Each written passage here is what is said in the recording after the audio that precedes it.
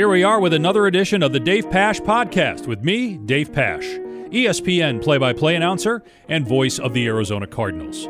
We are presented by BetMGM, the official sports betting partner of the Arizona Cardinals and the Gila River Hotels and Casinos.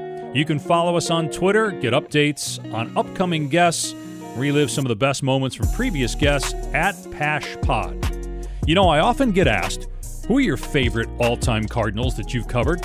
And my answer usually starts with the players you would expect, like Kurt Warner, Larry Fitzgerald, Anquan Boldin, and Adrian Wilson. But I have a couple other players that I often bring up, not necessarily because of what they did on the field, but because of the type of people they are. One of those is the late Kwame Lassiter. My first year as the Cardinals announcer was 2002, and I hosted the Big Red Rage, and Kwame was my co-host, and was back when the Cardinals weren't a great team. Nowadays, especially during the playoff run in 2015 and the Super Bowl run in 2008, Big Red Rage would be live, and fans would be lining up to see the announcers and get autographs from their favorite player. But back when Kwame and I were doing the show, we were sitting in a restaurant at a corner table, just the two of us. I think people just wondered, what are those guys doing over there? So Kwame and I became good friends, and we stayed that way until his untimely death in 2019 at age 49. Another player that's high on the list is Jason Wright. Jason came to the Cardinals in 2009 from the Cleveland Browns, and he served as a team captain. Wright was the perfect signing to boost locker room leadership, and it paid dividends as the Cardinals accomplished a rare feat that year. If you recall, back in 2009, not many teams had made the playoffs, even made the playoffs the year after losing the Super Bowl. But the Cardinals accomplished that feat in 2009, and Wright's leadership was a big reason why. That leadership led to some unique opportunities in the business world once Wright retired. And Jason now runs one of the biggest brand names in all of sports, the Washington football team. So Jason talks with us about his path from an NFL player to an NFL team president, the timing of when we can expect a new name for the team, his fondest memories of being a Cardinal, and his skills as a singer, which nobody knows about.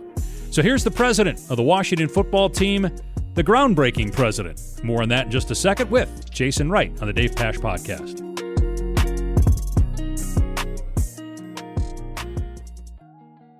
Jason, it's so great to catch up with you, man. I'm such a big fan. You're one of my all-time favorite players. When I get asked a lot, hey, who's your favorite Cardinal? I have a long list, but you're up there, man, not just because of you as a player, but you as a person, and we'll get into that a little bit later. But the first thing I want to ask you is, how did being a player prepare you for being a president? Well, first, thanks for having me, and thanks for having me on the list, Dave, because you probably get a bunch of crooked eyes when you mention me on the list of top Cardinals. Like, who? Who is this? But I appreciate that. There's myriad ways that being a player prepared me for this. I actually think that being a player prepared me for business writ large, and then that's applied to being the president of the team, which is, running the business operations of the team. And I think there's a couple things that are really critical that I carried over into my business career. The first was just the ability to have hyper focus when needed. It's something that happens uniquely in high-level college and professional athletics. I think entertainers and musicians can get in this space too, and pretty much any profession can, but it happens a lot in pro football, is that for a finite amount of time, whether it's training camp or a lead up to a game where you're playing a particularly new or different role, it requires your ability to quickly learn something really new very quickly, completely immerse yourself into something, and almost be able to tune out all the other noise outside of you and have that space of hyper focus. And I think it's really hard for a lot of people to do, to work with that intensity at a sustained level, but it's something that athletes develop and can do. And so that's helped me a ton coming into this role. I think probably more importantly is, as a pro athlete, you learn how to fail and maintain your confidence. A lot of people, when I went to business school and when I started at a professional services firm, a lot of those folks had been A students their whole lives. They had always been great at everything they'd done, and they never measurably failed at anything. I can think back to when I was with the Cardinals and I tried to pick up a kickoff against the Seattle Seahawks. It hit my toe, went 30 yards in front of me, and got recovered by the Seahawks. And, I don't think our fans were that happy with that. The coaches weren't happy with that. And it cost us some momentum in the game. I have failed on a big stage in a very overt way. But I came back from that reminding myself that I was good, that I belonged, that I had the capability to do it. And the next time I got out there to do it, I did it right and I did it well. And I think that's a muscle you build working in professional athletics that you don't build other places. And so those have both helped me a ton. You sound like a president. I mean, you sound you do. I remember when you got the job, and I was telling, you probably remember my partner, Ron Wolfley. I was telling Wolf, Jason Wright now, who's that? Who's that guy? I was telling Wolf, Jason Wright's the new president of the Washington football team. And he looked at me like, Jason Wright. Interesting. And then he thought of it, he goes, wait, that Jason Wright? Like, he couldn't wrap his mind around the fact that basically you went from being an NFL player and within a decade to running an NFL team. I'm curious, how much do you talk football versus how much do you talk business?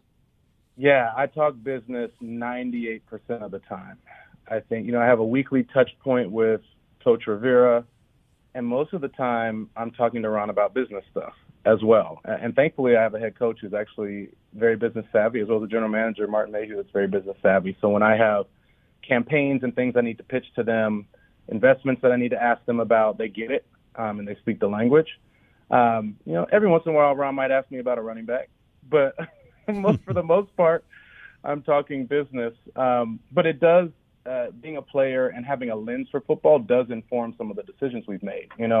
We have practice fields here that, in my opinion, probably needed renovation many years ago.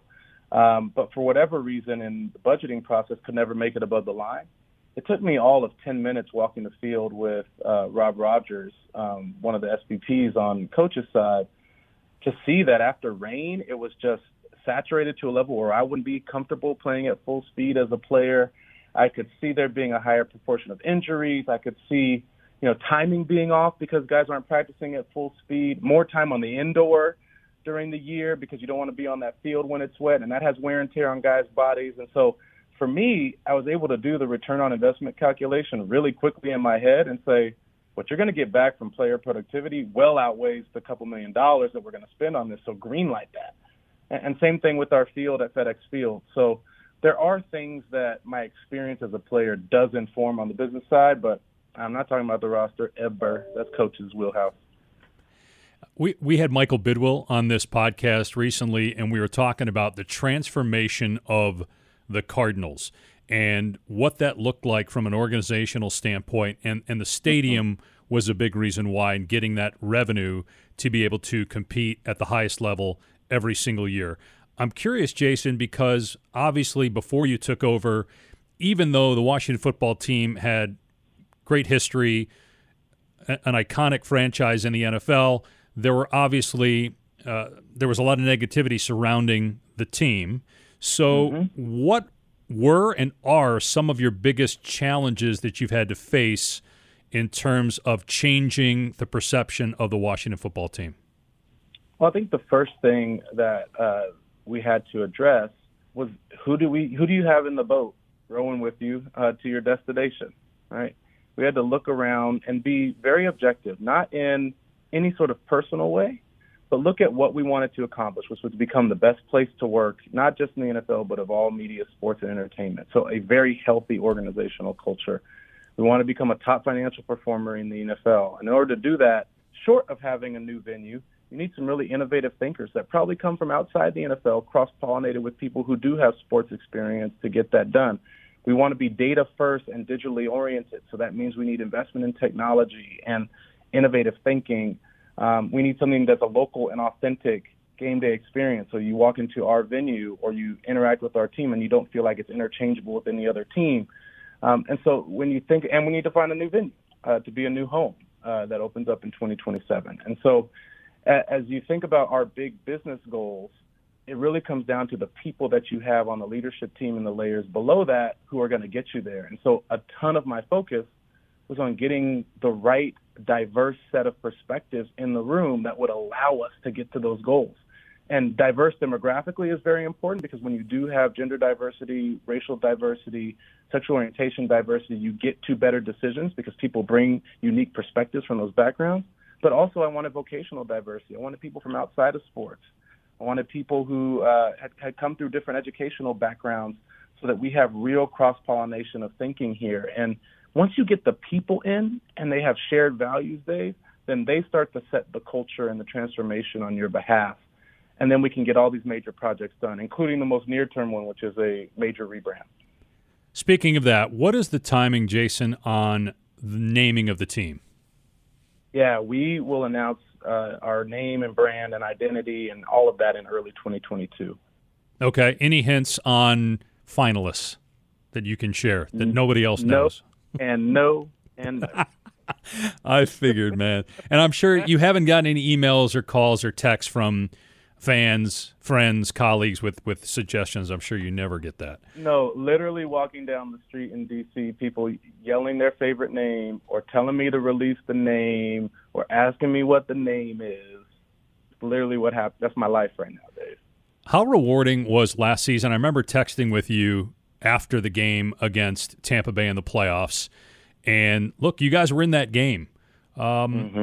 How rewarding was 2020, given that it was your first year in the role, what you were tasked with doing in terms of changing the perception of the franchise and making the postseason? It was incredibly rewarding, not because of anything I did, but because of the benchmark that Coach set by showing what's possible in a short amount of time in transforming culture and the performance of an organization. Coach had a clear plan that was focused on people and values and bringing in the right folks and letting the other folks walk who don't fit that vision and being bold about that. And it paid dividends way earlier than expected. You saw young guys play at a very high level. You saw culture coalesce. And even right now, when I watch them practice, Dave, it reminds me of the best teams I was on, including my first year there in Arizona, the year after the Super Bowl, where you feel like you have a cohesive culture. Guys are competing very well in practice. The pace of practice is high. And Coach was able to do that really quickly. And so it was rewarding in the sense that not only did we get to see the payoff for Coach in a particularly challenging and inspiring year for him personally, but it also inspired and galvanized my team to say, no, you can see results soon. This doesn't have to be a 3 to 5 year journey, even though, our results will probably come in that time frame. We can see change now. And I believe we've done that on the business side. It feels like a very different organization now than it did a year ago. And that's something for us to be very proud of. And Coach sort of set the mark for that. And as well as the team did, is really representative and emblematic of who we want to be as the rest of the business. You mentioned 2009 when you came to the Cardinals. What were you thinking after the team had gone to the Super Bowl, and what was that year like? Because the Cardinals were one of very few that lost a Super Bowl and made it to the playoffs the next year. I mean, there had been a lot of teams that had done that until Arizona did that in 2009. No, that's right. I tell you what I thought going to Arizona. I was like, I'm going to get me a Super Bowl ring. I'll tell you that. That's what I thought. That was what was in my mind. Now, that did not pan out. But that was my goal, was to go to a team that was at the cusp. And, the way that Coach Wiz and the team, articulated my role, and it panned out this way, is, look, there's a spot role for you to play as a third down back. We want you to be a leader on special teams, but we want you to be a leader and a stabilizing force in the locker room. And you look at the way they constructed that team, lots of great young talent, and then veteran leaders strategically placed across different rooms in that organization where needed. And that, for me, was the most enjoyable experience that I had, because it actually, as much as I want to say I was a baller on the field, it actually played to my strengths more than anything. To be a visible leader, to help guys with their off-the-field stuff so they could be focused on the field, to be a stabilizing and calming force in game when shit was hitting the fan. And I really, really enjoyed the leadership mandate that Coach Wiz, Coach Spence, and the rest of the folks gave me. Speaking of leaders, you got to play with Kurt Warner in his final season. It ended unceremoniously, of course, in the Bounty Gate game, in the playoff game in New Orleans. Was there any particular takeaways, Jason, you have from your time being around Kurt Warner? Yeah, being around Kurt, it transforms you. You know this. spending time with Kurt, you don't leave the same Mm-hmm. after having interacted with him. And it's hard for me to articulate, but the way that I've described it to people over the years is that there are few people who actually are who they say they are in every setting. And the level of authenticity that exists with Kurt, from what he says in an interview to how he is at church, to how he is with his kids, to how he is on a pickup basketball game, to how he is walking down the street, there is no shift or shadow with him. I can't say that about me. I'll adapt to my environment to survive. Kurt doesn't have that bone in him. He is who he is. And that level of authenticity is inspiring because it requires confidence. It requires deep belief in who you are and what you think to be able to be that consistent. And I think if we all did that, we'd be a better society writ large. And I think what that brought to the team at the time was a bit of a standard-setting measure that ensured we were always going to be of the highest quality, of the highest excellence, because Kurt wasn't going to play with you on the field, even though he was going to love you off of it. You got to play with Larry Fitzgerald in the prime of his career. He was coming off the greatest postseason a receiver had ever had. What was that like, playing with Larry at the height of him being Larry? Well, if you talk about someone who is, when I was talking about earlier, that ability to be hyper-focused and to completely invest in your craft, I haven't seen anyone do that to the degree that Larry has. People talk about quarterbacks being the first people in, last people out, most dedicated to the details of their craft. I mean, Larry worked harder than anyone else, and he's the rare combination of where high talent, high work ethic, and the personal integrity to back it all up all come together. You usually get people that spike on one of those, but not all three. And playing with him was inspiring from that regard. I mean, we were the same draft class, although I was undrafted, let's be clear. We were the same year coming out of college. And so to see someone of his caliber perform at that level and do the things that he did in practice and out of it, just kind of in awe of it. And you knew you were witnessing something very special. And, I'm most proud of the man that he's become over time. Because all that time that I watched him play and then watched his play elevate on the field, I also watched him evolve as a person and develop new thoughts and ways of thinking and ways of living. And he's a remarkable man that we should all be proud played for the organization. Well, one of the reasons I mentioned earlier that you're high on my list when people ask me favorite Cardinals is because, I got to know you on a personal level, enjoyed spending time with you. You're just a great dude. And I remember, so I don't talk about this publicly, but one of the things that Ron Wolfley and I do every year, although we haven't been able to do it with COVID, is we go do prison ministry down in Florence with a church group. And you came with us at least once, and I remember you gave your testimony, which was incredible, but also you would sing. You would be singing worship songs. Do people in Washington know that you're probably the best singer in the nation's capital? They do not. You got to bust it out, man. Sing the national anthem or something so everybody can see it. Nope. No need. Nope, nada. We good. We have enough going on here. No, thank you. But seriously, though, that was thank you. But thank you at the same time. But that's something, though, I know that you're very skilled at. When did that start? How did that come about, your ability to sing? Well, I actually started out before I was an athlete as a musical theater kid. My parents had put me in, singing and acting lessons when I was young because I expressed an interest and I was good at it. And I actually, from age about 6 to about 12, I traveled with a musical theater company down in Southern California. And so singing has always just been a way that I, felt like my true self and expressed myself.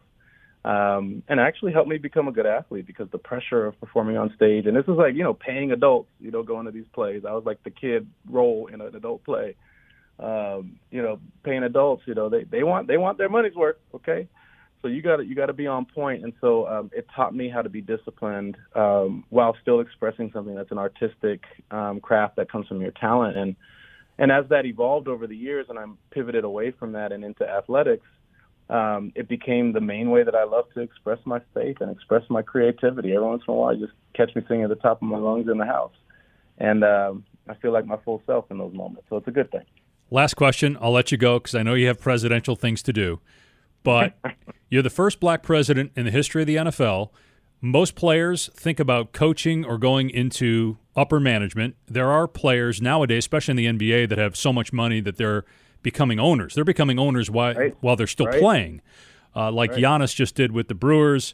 Chris Paul has talked about doing when he retires. Do you think we will see more players, Jason? Do you think that maybe you have started something, players going into the business world and becoming presidents of NFL teams, NBA teams?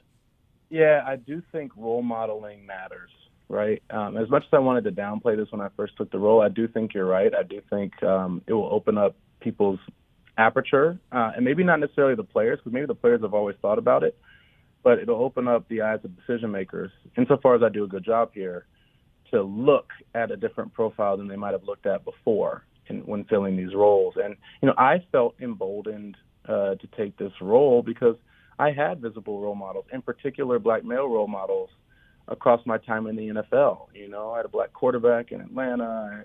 Head of player personnel there was Ray Anderson, a black man. I had a black head coach in Cleveland, Romeo Crennel, black offensive coordinator there. When I got to Arizona, the general manager was Rod Graves, black man. And so I saw black male talent thriving outside of the lines, outside of the traditional hash marks. And, that gets in your head, and you sort of start to believe all things are possible for folks that look like you. And there's probably a little bit of that in me being in this role. You're the best, man. Appreciate the time. I'm so happy for you. Excited to see not only what 2021 looks like for the Washington football team, but once the rebranding starts with the new name in 2022 and with Coach Rivera and players you got there, Chase Young is a stud. Excited to see what you guys do this year and beyond, Jason. Thanks, Dave. And, we don't play y'all this year, so y'all can go ahead and go 17-0, and we'll meet you in the playoffs. Sounds good, man. See you in the NFC Championship. Thanks, Jason. All right, bye. See you, bro. Great to catch up with Jason and talk about his groundbreaking role as the first black team president in the history of the National Football League. He's the team president of the Washington football team, and he embraces the position he's in and understands that he's a role model for many others, and he hopes to pave a way for others to have the opportunities similar to what he has there in Washington, D.C. Also cool to hear some stories of his playing days with the Cardinals, his time with Kurt Warner, also how he saw Larry Fitzgerald not just have great seasons as a player, but how Larry grew as a man while Jason was a member of the team.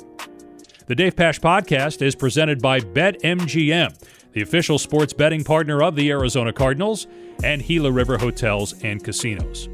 You can keep up to date with what's going on with the Dave Pasch Podcast, future guests, and also relive some of the best moments from previous shows by following us at PaschPod on Twitter.